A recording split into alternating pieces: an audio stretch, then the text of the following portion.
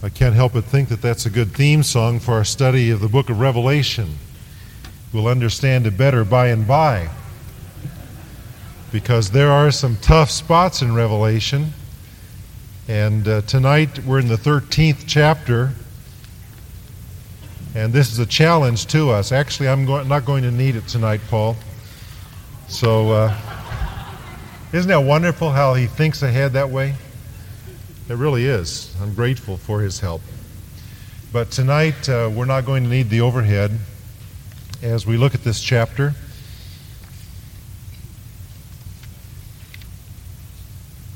Did you get the note as you came in? The notes, I should say, the outline? Okay, great. Thank you. There are 7 great actors that are on the stage of world history in the last 42 months of this age. We've been looking at those as we've worked our way through chapters 12 and 13. In the first place, we studied the woman clothed with the sun in chapter 12, representing, we believe, the nation of Israel, the 12 tribes of Israel. The red dragon, the second actor, which is clearly identified as Satan. The third is the male child, who was born of the woman clothed with the sun. This male child ascends to the throne of God, and it is none other than the Lord Jesus Christ. The fourth great actor is Michael, the archangel. The fifth, the offspring of the woman, which would be the Jewish nation in that day of the tribulation. The sixth of the actors is the beast from the sea that we studied a few weeks ago, and tonight. The seventh, the beast out of the land. This second wild beast, because that's really what the word means, it's not a domesticated kind of beast, it's a wild, untamable beast. The second of the beasts is a religious counterpart to the first one that we saw that came up out of the sea. That beast is a political figure and ruler. It is not only a person, but beyond the personage of the beast, there is his empire, his power base politically. The beast seems to have that dual representation. It is both a man and it is his empire, and as we saw, we believe that the best interpretation of his empire, his power base, is that is identified as a version of the Roman Empire to be revived in the last days with a confederation of 10 European nations represented by the 10 horns that were a part of that beast that we studied. Both of the beasts, the political ruler and this religious ruler that we'll look at tonight, are puppets that are empowered by the great dragon, Satan. They are used really for his purposes. There is a miraculous resurrection, or at least an apparent resurrection, that is suggested in the language tonight with relation to that first beast. Let me just mention up front that it may refer to a wound that is received by the personage of Antichrist, this political ruler, a wound which at least appears to take his life and which is, by all appearances, supernaturally healed and he is restored. Or what we will read this evening may refer to the wounding of the empire that he rules. There are some who see it that way and understand that the healing and the apparent resurrection in the language that is used refers to the revival of the empire, the Roman Empire, over which this Antichrist will rule. It is clear that this beast speaks great blasphemies against God, against his realm, against his people, and that he is given 42 months to do his work and to kill believers in the tribulation period. Now, Daniel in the Old Testament also saw this political ruler, but he did not see what is revealed to us now by John in this vision of the Revelation. It is a counterpart to the political ruler in the religious realm. He says, "Then I saw another beast coming up out of the earth, and he had 2 horns like a lamb, and spoke like a lion." And so we see first the description of this wild beast itself. It is another beast, as John describes it. The word "another" means another of a similar kind to what he has just seen. In the Greek language, you can say "another" 2 different ways at least. One way means another of a different kind. The other way, and that is the way that is here, John writes it, another beast of the same sort, another beast similar to the first one. The idea seems to be not that the 2 are identical, but that the 2 are of the same nature. They have the same desires. They come from the same energy source, which is Satan. And we see in the description that this beast comes up out of the earth or out of the land. Now, there are some Bible teachers who have historically understood this to mean that this religious leader that we're looking at will come from the land of Palestine. That when it says that he comes out of the land or out of the earth, it means that he's coming forth from that part of the Mideast, and therefore is probably a Jew, an apostate Jew from Israel. The argument is that because then of his Jewish ancestry, he will be able to work his deception more easily upon the Jewish nation. They tie that together with a phrase from Daniel chapter 11, verse 37, where there is a phrase regarding the gods of his fathers, speaking of the Antichrist. And they say that the Antichrist too may well be from the Jewish nation. They have a Jewish connection there. However, the word God there is really the word gods. It does not refer to the God of Israel, but to the pagan gods. And furthermore, it refers to Antichrist and not to the false prophet. And so it seems to me that to try to tie Daniel 11 with this and to read into this phrase that he comes up out of the earth or out of the land, meaning that he comes out of Israel, is going a little far, stretching it in the interpretation. There's no contextual support for that. It seems to me that the country and the national origin of this beast, this religious leader, are not clear, at least in my opinion. He is described as having 2 horns, like a lamb. Now you get the picture in your minds of a lamb that has the 2 horns. It may be that the 2 horns stand in contrast to the Antichrist, who is seen with 10 of them, and therefore it indicates that he has lesser power than Antichrist. I'm not sure the horns are that significant here. Certainly there are no crowns associated with these horns, as with those of the first beast. So it may be that the emphasis here is not so much upon the horns as upon the fact that he appears to be like a lamb. There seems to be an obvious allusion to the Lamb of God, that there is an imitation of sorts here of Christ. This same individual, at least if you follow my line of interpretation, is called in subsequent passages by a different name than this beast out of the earth. Turn with me to chapter 16 and verse 13. Is this coming across clearly enough to you tonight? I feel like I'm really having to strain. We need it a little louder, Dan. Thank you. In Revelation chapter 16 and verse 13, he says, "And I saw three unclean spirits like frogs coming up out of the mouth of the dragon, out of the mouth of the beast, and out of the mouth of the false prophet." There is the name that is given subsequently in Revelation for this second beast.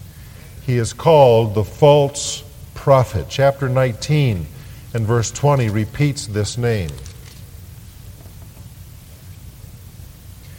"Then the beast was captured, and with him the false prophet who worked signs in his presence, by which he deceived those who received the mark of the beast and those who worshipped his image." Now you go back and compare what is said about the second beast in chapter 13, and you see that this person who's called the false prophet here in chapter 19 and verse 20 is the very same person. He is the one who works signs in the presence of the beast. He deceives those who receive the mark of the beast and who worships the image of the beast that he sets up. And then again in chapter 20 and verse 10, it says, "And the devil who deceived them was cast into the lake of fire and brimstone, where the beast and the false prophet are." And so this description of the beast as a lamb gives us the overtones of a religious figure, one who sort of stands in as a Messiah on behalf of this one who claims to be God, Antichrist. Now, they are both Antichrist in a sense, but you see them joining their unique giftedness together so that the one as a political ruler and the other as a religious ruler cause the world to be united after them and to follow them. And now going back again to chapter 13, we see that he speaks as a dragon. And so here we have the tie-in with Satan. He is one who reveals his true nature and his source of ability as coming from Satan himself. Now in chapter 13, verses 12 and 13, we see the deeds of the beast. It says he exercises all the authority of the first beast in his presence. Notice that phrase as we saw it in chapter 19. "And causes the earth and those who dwell in it to worship the first beast, whose deadly wound was healed." There's what I was referring to earlier. "He performs great signs, so that he even makes fire come down from God on the earth in the sight of men." We notice that the first beast delegates tremendous authority to this second beast. It says that he exercises his authority in the presence of the first beast. Now, 34 times in the book of Revelation, you see that same phrase, "in his presence." It doesn't always refer to evil, but here it is. It is the false prophet doing his thing in the presence of the first beast, the Antichrist. And what it means is that the first beast, the Antichrist, gives him the authority. To be in his presence means that he derives his authority from the Antichrist. The position of his ministry, if you want to put it that way, is given to him because he is in the presence of the beast. He derives his authority, his power from the beast. And you notice that this false prophet does not promote himself, but he promotes rather this first beast. He causes the world to worship after the first beast. You'll notice it says he causes the earth and those who dwell in it.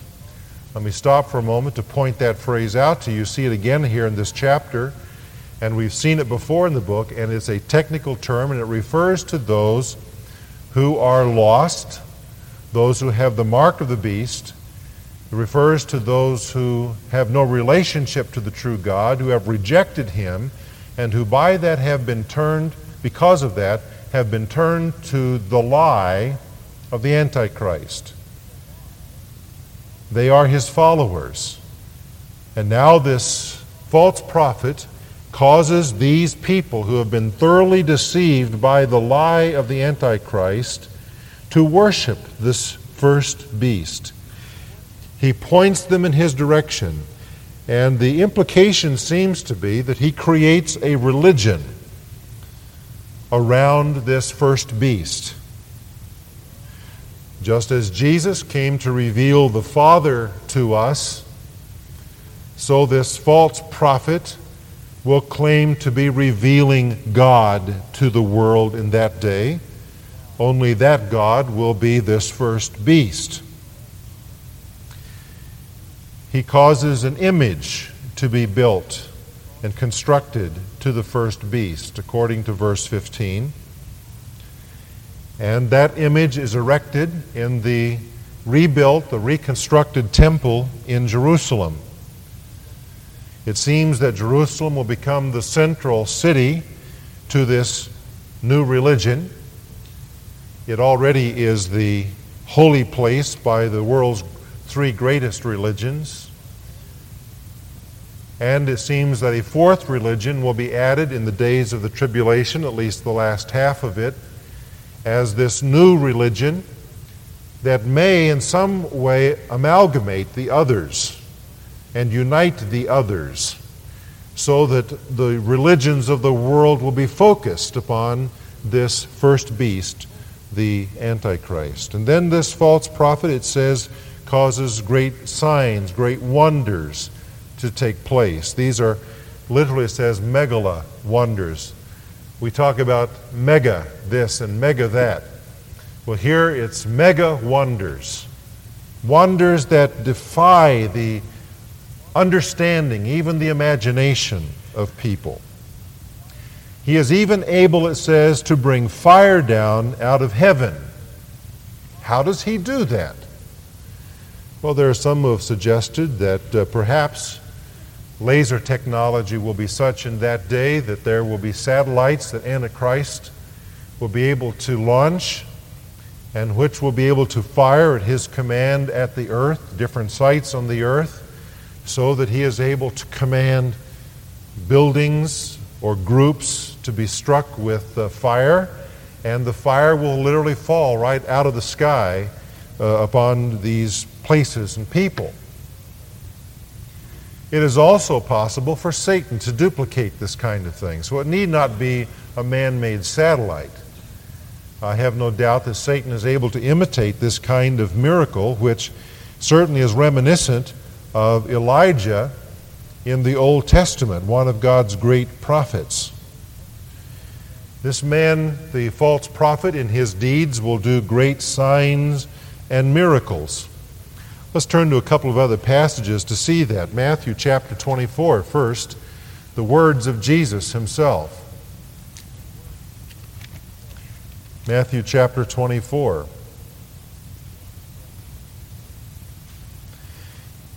The disciples have asked Jesus, what are the signs that we should look for of your coming and of the end of the age?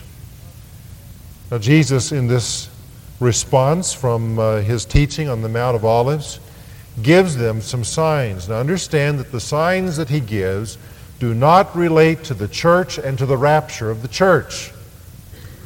They relate to what the disciples specifically asked him about, and that is his coming again and the end of the age.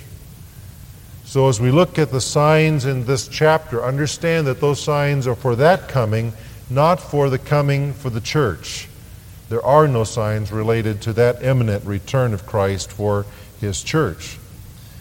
But regarding the end of the age and his coming again, one of the things that Jesus says, verse 23 says, "Then if anyone says to you, 'Look, here is the Christ,' or 'There,' do not believe it. For false Christs and false prophets will arise and show great signs and wonders, so as to deceive, if possible, even the elect.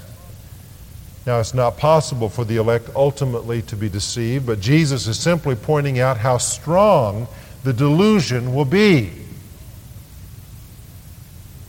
And he says there will be signs and wonders that will cause deception throughout the earth, and people will worship the Antichrist because of them.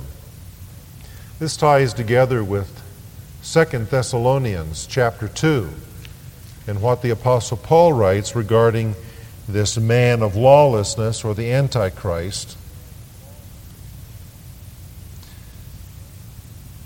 Let's begin in verse 3. We read a verse or two out of this context before, but let's look at the whole passage. It says, "Let no one deceive you by any means." 2 Thessalonians 2:3. "For that day will not come unless the falling away comes first, and the man of sin is revealed, the son of perdition." That phrase, the falling away, is our word apostasy. The apostasia. There are a few Bible teachers who try to see this as being some reference to the rapture. And if it were, it would be a very clear statement as to the rapture before the Antichrist comes, a pre-trib rapture. I don't think that's a very good understanding of the term. If the word apostasy is used here of the rapture of the church, it's the only place in the whole New Testament where it's ever used of that. Rather, the word apostasy almost always refers to the falling away from the truth that will occur right at the end times.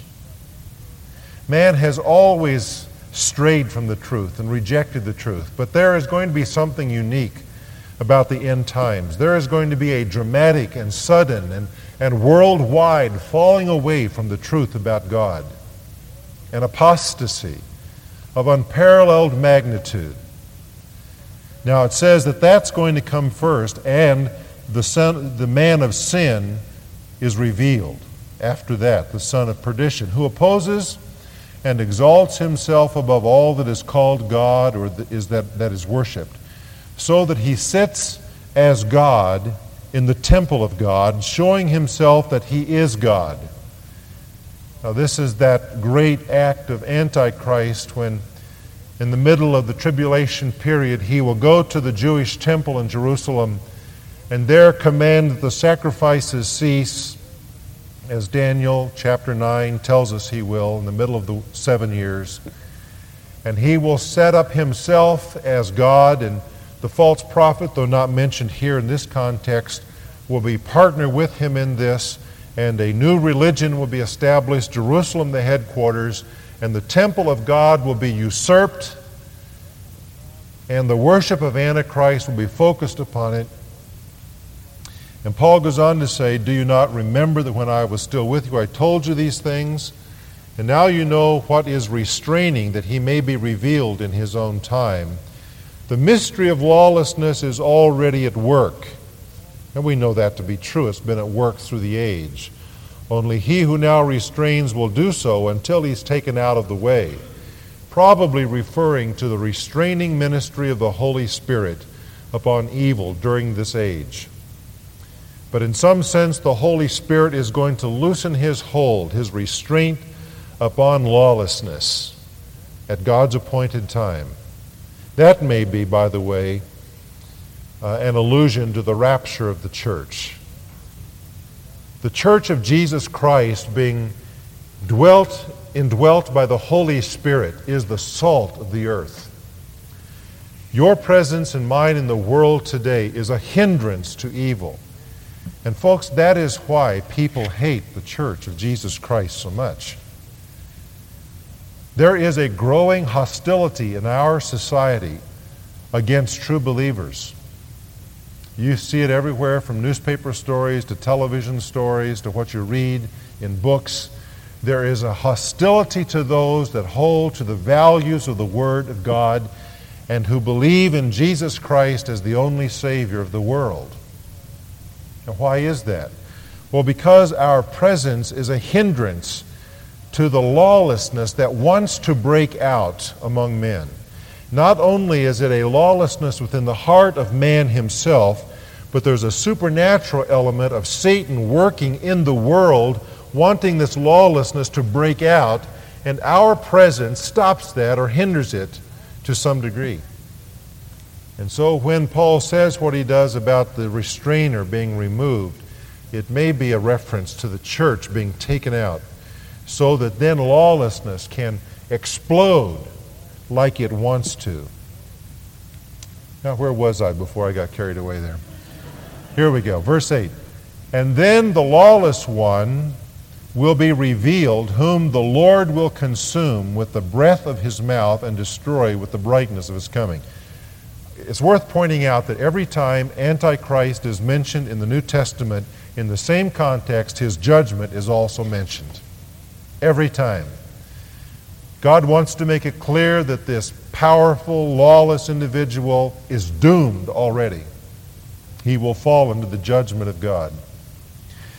He goes on to describe him as the coming of the lawless one, he says, is in accordance or in according to the working of Satan with all power, signs, and lying wonders, and with all unrighteous deception among those who perish, because they did not receive the love of the truth that they might be saved. These are the earth dwellers who have rejected the truth, and therefore they have been turned to a lie. And now they are completely deceived. By what? By the lawless one and the working of Satan, with power and signs and lying wonders. And so going back now to Revelation 13, don't be surprised when you see, if you see, miracles being done that are not done in the name of Jesus Christ, or that are done in the name of Jesus Christ but not sincerely. Because the enemy of our souls is capable of imitating miracles, and by his working can perform signs and wonders that in the last days will cause the whole world to be deceived. Therefore, we must constantly be on guard and discerning the spirits, as we're told in 1 John 4, verses 1 to 3. I'm going to digress for just a moment here and say something else. We live in a world that for the last 150 or 200 years has been controlled by scientism. That is, we will not believe in anything that we can't put in a test tube. We've got to be able to see it, to feel it, to smell it. It's got to be measured and tested by science before it's real. Now we think, because we've been born during this period, that man must have always thought this way. The fact is that this is a new idea that's come upon the world. Only in the last 150 years or so has this dominated. Before that, there was an integration of the supernatural with the natural. Our worldview that we're taught in school, we're taught by media, by our culture, is that the supernatural is here and the natural is here. You see this, you don't see that, therefore it's not real. The only thing that's real is what you can see. That's the worldview that dominates our culture. The worldview that has dominated the last 2,000 years, however, is a worldview that sees an integration of the supernatural with the natural. There's an overlapping of the two. And so people before this anticipated and expected that supernatural things would happen. That's the way they saw the world. And by the way, that's still the way a lot of people see the world who haven't been contaminated by Western civilization. They still see the supernatural, even though it may not be God, it's evil. They nonetheless see that there are supernatural forces that are at work in nature. Now there is a change that is subtly taking place. Scientism has led us to hopelessness and despair. And you are now seeing a change taking place in the Western culture. There's starting to be a reintegration of supernatural forces and energy with the natural. I'm not talking about godly supernatural forces. I'm talking about the forces of darkness. You see it in New Age kinds of thinking. You see it in some medical care, where they're understanding that beyond medicine and scientific treatment, there's a power in the mind to heal. And of course, there's some truth to that. But they're seeing it beyond just the normal. They're seeing supernatural power in the mind, as they call it. And it's tapping into the dark side, to occultic kinds of forces. It seems to me that what this suggests is that by the time the tribulation period arrives, there's going to be a willingness on the part of the Western world, this Roman Empire in ruins as it is now. There's going to be a willingness in the Western civilization to reintegrate the supernatural with the natural, so that when signs and wonders are being done by this powerful religious figure, the false prophet, they will immediately connect that with this political figure, the Antichrist, as they're told.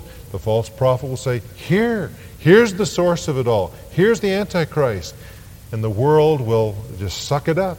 They'll be ready for it, because I think even right now they're getting prepared by the change of thinking in Western civilization regarding the supernatural and its relation to nature.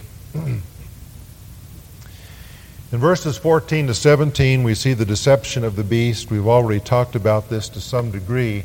He deceives those who dwell on the earth by those signs which he was granted to do in the sight of the beast, telling those who dwell on the earth to make an image to the beast who was wounded by the sword and lived. He was granted power to give breath to the image of the beast, that the image of the beast should both speak and cause as many as would not worship the image of the beast to be killed. And he causes all, both small and great, rich and poor, free and slave, to receive a mark on their right hand or on their foreheads. And so here we see the deception of the beast and the false prophet. The miracles are done in the presence of the beast. An image is made. The image is given breath. The idea seems to be given vitality, to be given lifelike force, to be given reality. By the way, what is that new term that's being used in computer-generated images and games? What's it called? The new reality? What is it? Virtual reality. That ties together exactly with the language that is used here. This image is given virtual reality. It's given breath. It's given vitality, so that this image appears to be alive and it can speak. And not only that, it is able to call fire down upon those who will not worship the beast, that they may be killed. It could be that our computer technology is entering right into the stage where this kind of an image can be built with disastrous results. You say, well, can people on a broad scale be this deceived? Have you ever heard of Sun Myung Moon and his prophetess, Young Eun Kim? Sun Myung Moon first came to the United States about 1973 or 4. Does that sound about right? Remember, I was pastoring in Cincinnati at the time, and we went over to downtown and saw all over downtown Cincinnati the pictures of this Korean individual, and he was coming.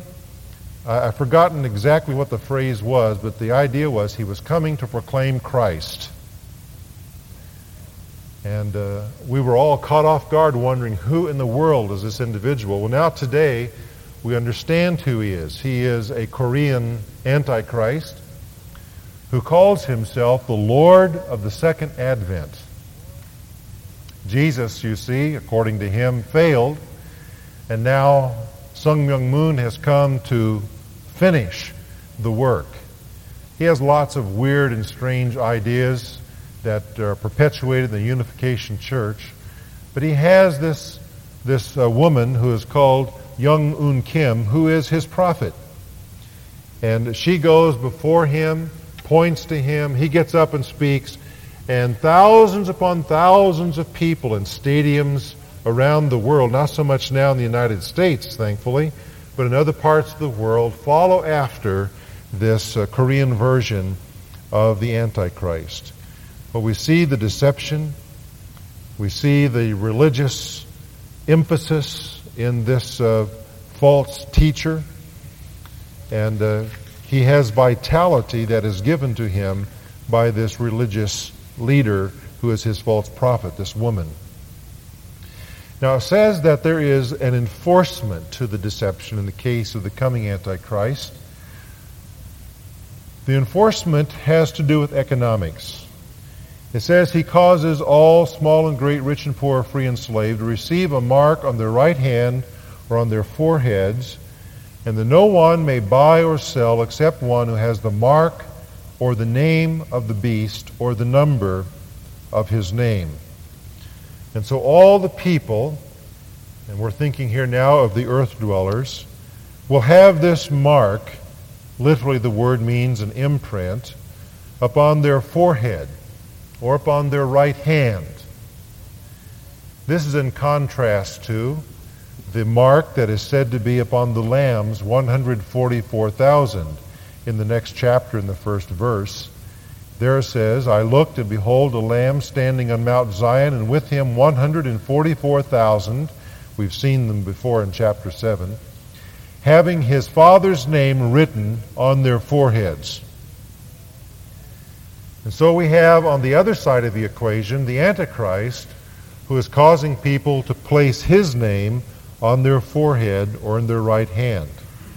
It's the mark of it's a mark, or it's his name, or it's the number of the beast, which we'll talk about in a moment. Is this talking about some kind of a tattoo with invisible ink? That's possible. That's been suggested. Is it talking about more recent technology in which information about an individual can be placed on a microchip and put under the skin so that you can be identified by that microchip that has all of your statistics? Is it possible that such a microchip will allow you, because you have it on your body, it will allow you to buy and sell, to eat in the tribulation period? Well, I think that is possible. It seems here that men will be marked as animals or as slaves, branded, as it were, with Antichrist identification, signifying that they belong to him, and that they will be slaves of the beast because of this. Tremendous deception that we see here. Now we come to the designation of the beast in verse 18. This is a deeply debated verse. Here is wisdom. Let him who has understanding calculate the number of the beast. For it is the number of a man. His number is 666. Well, I wish we had the wisdom that John refers to here. Here is wisdom. Here is understanding. Here is insight. Here is the identity. This beast number is 666. Now, there's been a lot of speculation as to what this number means. Some of the speculation is related to study of numbers and alphabets. Both the Greeks and the Romans did not have numerals, and so they assigned number qualities to letters of their alphabet. And so we have what we call Roman numerals, right? These are letters from the alphabet but they stand for numbers. Interestingly, someone pointed out that if you take each of the letters of the Roman numbers, that is I, V, X, L, C, D, that's 1, 5, 10, 50, 100, and 500, and you add all of those together, what do you get? What do you think? 666. What does that tell us? I'm not sure. Some say they deduce from that's an indication that it's the Roman Empire. There were Roman numerals, of course, in that day. And they say this was the code, that John was talking about the Roman Empire, which he didn't want to name because this book was going to be dispersed throughout the empire. But that he's talking about the Roman Empire, 666. Of course, there are those who have studied names of various Roman Caesars, secretaries of state of the United States, and a whole host of other people, and they've assigned numerical worth to the letters of their name, and they come up with 666. All of those things fall short of giving us any real indication or idea as to who Antichrist is. 6 in the Bible is the number of man. Man was created on the 6th day. Man was given 6 days to labor. The number 6 is one short of 7, which is the number of perfection or completion. 6 stands for man. And what we have here seems to be a human imitation of the Trinity, 6 and 6 and 6.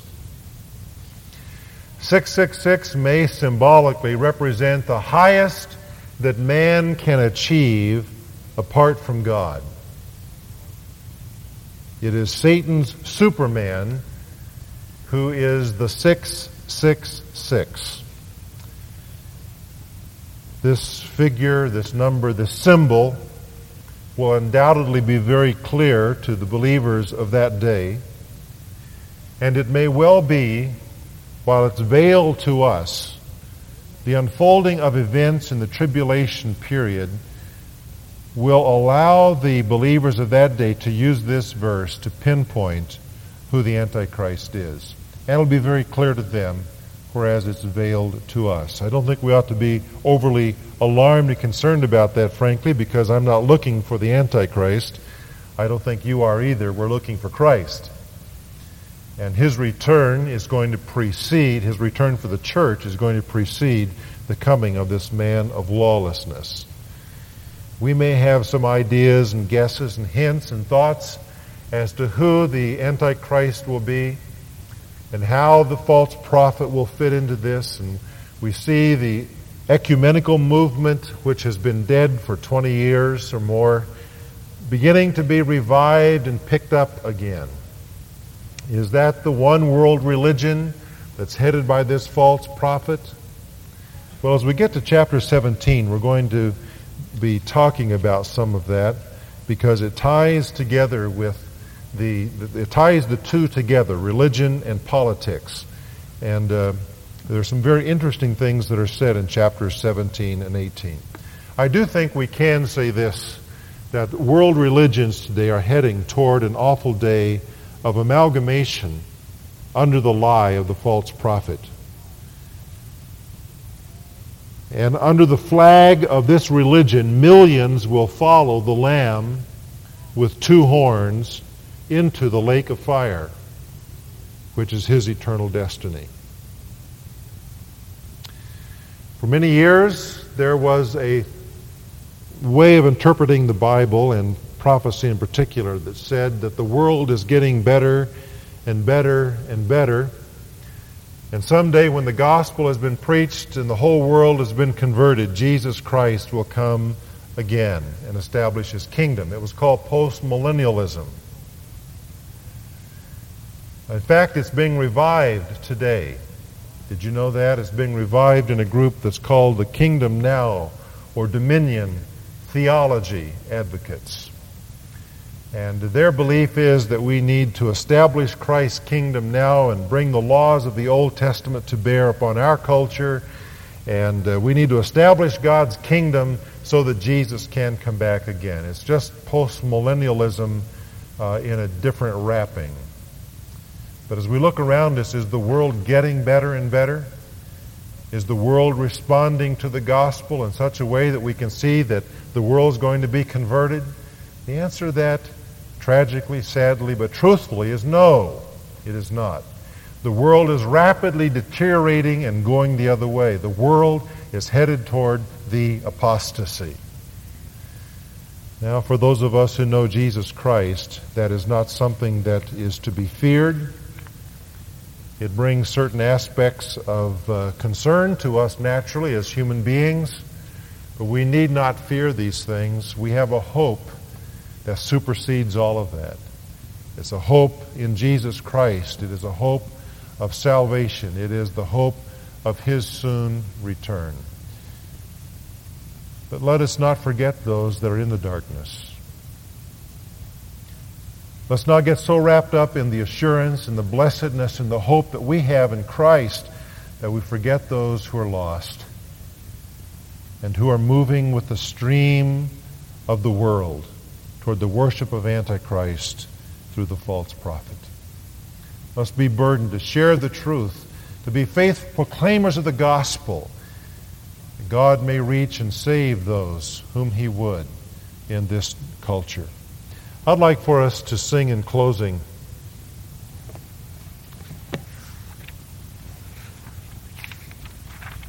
I lost the number. I shall find it again. Number 485. There we go. It is a chorus. Perhaps you've heard it. It says, "The battle belongs to the Lord."